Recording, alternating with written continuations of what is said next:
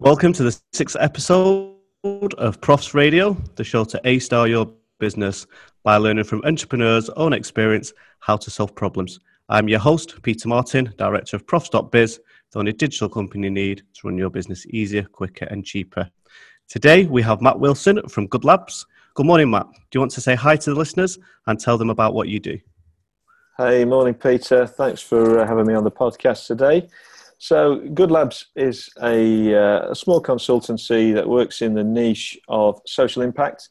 And so anybody who's trying to make a positive difference in the world, we exist to help them to evidence that, to help them to manage that impact, almost as a sort of business improvement process. That sounds excellent. It's obviously very important that a lot of companies and organisations do think about that impact that they do have. Can you tell us a little bit about your journey to how you've got to where you are today? Yeah, sure. I've been sort of 20 plus years in the charitable sector. And I think sometimes people think about the charity sector as kind of just a bunch of bumbling volunteers who sort of, do-gooders. And but actually, the charitable sector is a multi-billion-pound sector. Often people, when they think about the economy, think of it in terms of three sectors: the commercial sector, the public sector, and what often gets called the third sector or the voluntary sector, which is essentially all those charities that are out there. But actually, these are organisations that can be quite large, multi-million-pound budgets, lots of staff, and actually, rather than making products, are really service-based organisations, and the services that have been delivered are trying to address some of the most difficult social problems that we have in our society today. So the kind of charities I've been involved in have been working with children and young people, working in the education sector, working to tackle homelessness, and some work around the criminal justice sector as well. So quite varied over the years, tackling lots of challenging issues, working in partnership with local government, central government, and with some switched-on businesses as well, some sort of corporate sponsorship type work that I've been involved in over the years. And all that led me to the point a couple of years ago of actually realizing that there's a whole load of people out there trying to do good. Well, the problem is there are good ways to do good and not so good ways to do good. There are a lot of tricky issues out there. There's the law of unintended consequences. So sometimes we might think we're helping, and then we find out over the long term we're not. We're actually making something worse. Or we're just, relocating a problem into another space. And so I set up the consultancy, Good Labs, really. And the labs bit of it is because we do a lot of work around experimentation. We like to create environments where leadership teams can get away and think properly about the challenges that they're facing, or the challenges, in the community around them that they're trying to tackle, and really ask that question: are we really making a difference? How can we make a difference better? What kind of metrics do we need to be looking at to show us whether or not we're making a difference? What are the things that will tell us where we can make an improvement, where we're performing well or where we're underperforming? So actually, it's, just like sort of the kind of consultancy that you get in a commercial business, but trying to apply that kind of, it's almost a kind of agile thinking that we're trying to apply to the way that a lot of these charity leadership teams think. And it's not just for charities as well. I do some work with some commercial firms as well, who particularly anyone who's trying to make a difference in community. So, whether you're a legal firm and you've got a lot of staff and you send them out on a volunteering day twice a year into the community or whatever, helping firms to think through the difference that they're trying to make is what I'm all about, really. Sounds excellent. It sounds like you're doing quite amazing work, really. I'm glad you explained the labs bit, because I was a bit unsure about how that came about. Got the good bit, but not the labs bit. So. Yeah, well, yeah, no, it's nothing to do with dogs. So, Yeah. no, I'm not a Labrador breeder or anything like that. I kind of imagined you wearing a white coat or something and goggles with the labs bit. Well, no, funnily enough, I mean, there are, I'm not the only firm that offers labs, and literally, you can get. I went along the first time I experienced a lab myself was in Dallas, Texas, about. I mean, I could be getting over 10 years ago, probably less than that. I'd actually been invited as a guest speaker, and I turned up to this massive venue. It was an innovation conference. And all the staff were wearing these white lab coats. It was hilarious. But it was a tremendously innovative event, actually, and I took a lot away from that. I mean, the stuff that I'm doing now with Good Labs, I've put my own spin on it, but to what extent is anything original? We take from other places, don't we? We learn, we adapt. We say, okay, I like that, but it needs to be updated. So, I mean, the philosophy that I work with within Good Labs is a 3-step process. You can either go through in a day or you can go through in a year, but essentially it's a process of it's a thought process that begins with insight. So you've got to really understand the nature of the problem that you're trying to solve.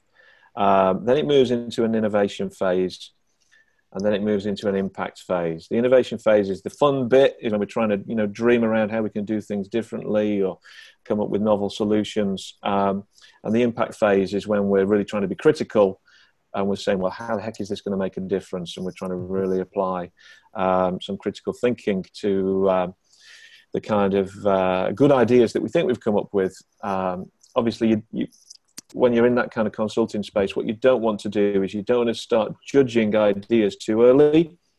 So you defer judgment and you save that for later in the process, or else it will smother the ideas that you're trying to incubate.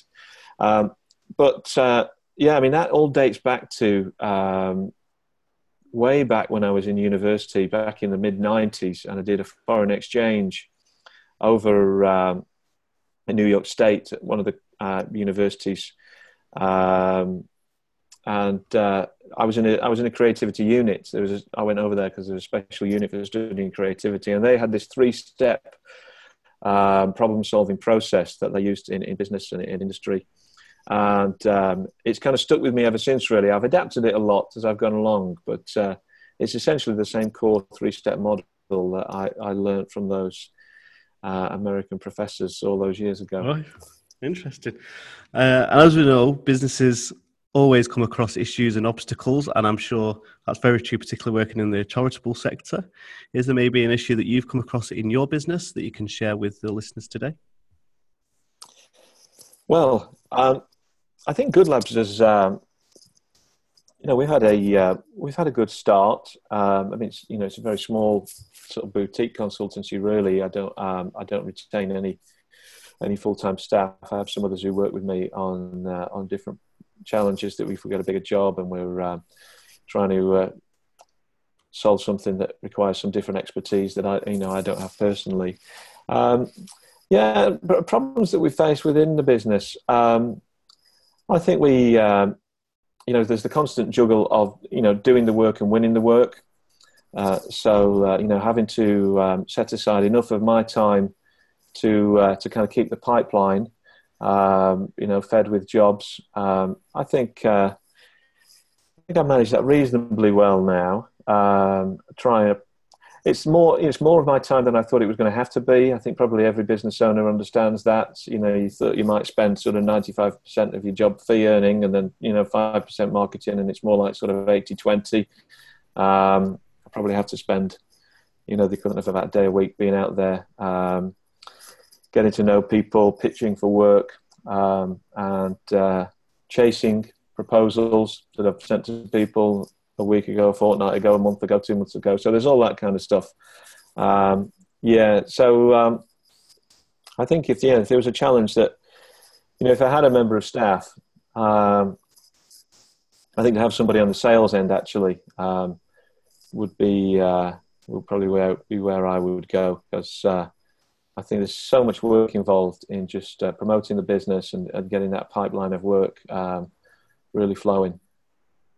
It can be quite hard as well, can't it, with project works? Because a project, even though you kind of give it an end date, never never fits up to that end date, does it really? Well, yeah, that's right. I think I've just had to make sure, particularly when it comes to the agreements that I sign with clients at the beginning of a job, that we put a timeline on it, but obviously the cash flow challenge of if a job was supposed to take 3 months and ends up stretching 6, obviously we can't afford to not get paid until the end of the job. So I've started to put interim payments. If there's from no fault of our own, if the client moves slowly, then they need to recognise that as small businesses, our cash flow is important, and so start to build in a few clauses to the contract. That affects that whole pipeline that you were talking about as well, doesn't it? It's the projects that you thought. Yeah, exactly. Yeah. Before we find out how you resolve that issue in your business, I'd just like to take a minute to let you know of our community, Entrepreneur Profs, where you can meet other entrepreneurs and learn from them, as well as find the tools that we recommend. Just go to entrepreneurs.profs.biz. You can also join our free Entrepreneur Profs Facebook group. So you've discussed there, Matt, a little bit about obviously being in business. We have to spend a lot of time finding more work, kind of chasing proposals. And when you're selling your time, that can be quite difficult to find that time as well to do that, because obviously you're spending that time billing clients as well. How have you resolved that issue in your business? And is there any kind of software or tools that have helped you? Sure. Being organised. I consider myself a pretty well-organised person anyway. But one thing that I started to do when I launched Good Labs, I looked around at various sort of project management type software, that kind of thing. Lots of different apps. Tested out a few, and I settled on a bit of software. It's free to use. I use the free version of it, but you can upgrade, particularly if you've got a larger team. I don't know if you come across it. It's called Toggl, Toggl. No, absolutely fantastic.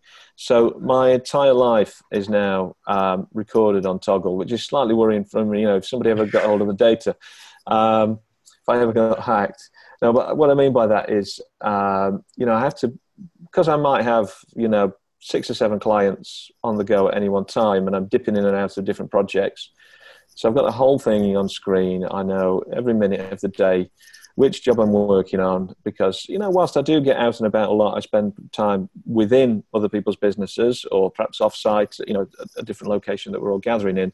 A lot of my work happens from here, from this home office that I'm sat in today as I'm talking to you. And so when it comes to sort of, the end of the month, and I'm starting to bill, to be able to look back at that report that Toggl gives me, how many hours I've spent on each different client, or even to be able to look back towards the end of the month and say, am I spending too much time on any particular job or not enough time on another job? It helps me to make adjustments. So I couldn't do without that, actually. And I think, so time management, because I've not got a PA anymore. When I've been leading in the past, leading large organizations, I've had a team around me, people who can say, Matt, you're supposed to be here or there. And obviously that's not the case anymore. So Toggl's become, it's not a virtual assistant, but it's a very, very helpful tool for being organized. That's a really good example of how software can actually improve productivity and improve time, particularly when you have had that, been quite used to somebody doing that for you. I bet that was a bit of a change. You've got to get over the hump, though. Into software. Yeah. My wife also runs her own business and works with a lot of different clients. And I've been trying to introduce her to Toggl recently. And I think there's always the challenge of adopting a new piece of software, because you've got to be ruthless with it. It only works if you use it all the time.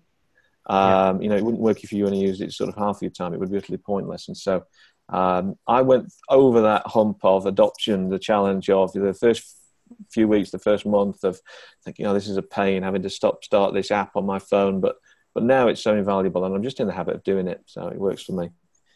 Oh, that's good that you've managed to integrate it there.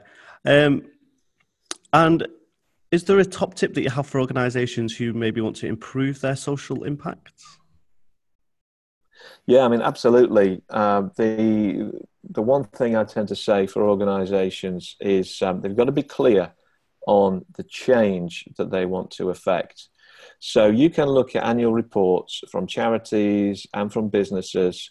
And in fact, there's a trend at the moment, particularly in the charity sector, but it's creeping into the business world as well, that the annual report is starting to become described as an annual impact report. I don't know if you've spotted that. But there's a big difference between outputs and impacts. And so you'll often see lots of fancy infographics in there saying, this is how much we've done this year. You know, we've served 15,000 breakfasts to school children, or, you know, we've volunteered, 20,000 hours of our staff time to the community or whatever. And that doesn't say, so what? And did that make any kind of difference at all? Impact is describing the change that you've seen. So if you're going to, if you want to, if you're a business that wants to make a difference in your community, you've got to really think long and hard about what is the difference I want to make. Which is beyond just saying, oh, I think I've got X number of hours a week or X number of hours a month that I could donate, or I've got these staff over here who've got these skills that might be useful. But so what? So what are we going to change? I mean, I was with the leader of our local council not too long ago, and we were having a discussion about the local authority procurement route.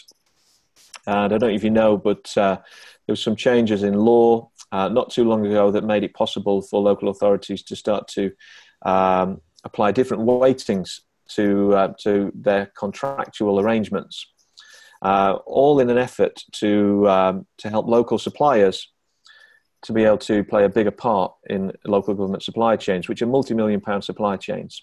And as we all know, it's often the very large national and international companies that get those contracts to the detriment of the local suppliers. And the way they do that is through a clause they call the social value clause. And I was asking, so how are we in our area here in North Tyneside? What are we doing about that? And initially, there'd been a very complicated set of social value arrangements. But everybody actually knows that there are whilst we've got very, very good schools in this borough, there are a few areas where the schools have just struggled for a long, long time and have continued to. And so actually, what social value really means, what making a difference really means in a place like this is, go do something that's going to improve the educational prospects for those kids in that high school over there, because that's where the help is really needed. Don't spread yourself around thinly. Go and provide some apprenticeships for those teenagers over there, or, go and show those kids what it really means to, go and do some mock interviews with them or whatever. So, because what's going to change is, you're really clear. So if what you want to change is, I want to change young people's mindsets about the possibility of getting a good job when they hit 16 or 18 or whatever, then go do that. But just be really, really clear. What is the change we want to see? It's very important, that, because we can always donate time, donate money, but actually, if it's not having an impact, we're just wasting both. Yeah. So to measure kind of what are you doing, because if you're going to do something, particularly as a business where obviously like staff go on volunteer days or donating money, that is an expense and people want to do good. And you do want to measure that as a business to see what you are doing with that. And lastly, I mean, we've touched on your project management tool, but do you have a favorite piece of software or tool that you most recommend? Well, I mean, we might have jumped the gun on that question, because I do really love Toggle. But I also, for my accounts, I use the Sage Business Cloud. I really like that, actually. I find that really, really easy to use. It integrates with my bank account. So, and the Northeast Business. Shout out to Sage as well. I can't say anything about the other versions of Sage, but that particular one, it used to be called Sage One. I think they've changed the name of it now to Sage Business Cloud. I really like that. Me as a non-accountant running a small business, perfectly straightforward for me to do my own accounts on that. What else do I use? I like Squarespace for my website. Okay. They put their prices up recently, which I don't like. But actually, again, makes it really easy for me as I'm not a web designer, but I think if you look at the Good Labs website, hopefully you'll see that it's as professional as anything you'll see out there on the web. And looks good. So that's not down to me, that's down to Squarespace. And so they're perhaps my top three then, Squarespace, Sage One, and Toggle. Thank you very much for that. And before you go, how can people connect with you? Okay. Goodlabs.uk is our website. Obviously, it's got a contact form on there, which you'd expect. They can get in touch with me directly with matt@goodlabs.uk. And they're probably the two main ways to get in touch. Are you on social media or anything? I am. I'm not as busy on social media as I should be. Yes, people are very, very welcome to follow Good Labs on social media. Probably could do with one or two more followers, to be honest. You're going to now ask me what the handle is, aren't you? I think it's goodlabs_UK, @goodlabs_UK, I think. Okay. It's got no underscore. So no, just Good Labs UK. Okay. There we go. Thank you very much for that. All right, Peter. Thank you so much for coming on the podcast as well. Really appreciate your time and hearing about... My pleasure. That you've got. Remember to check out our community and Facebook group. Go and A-Star your business today.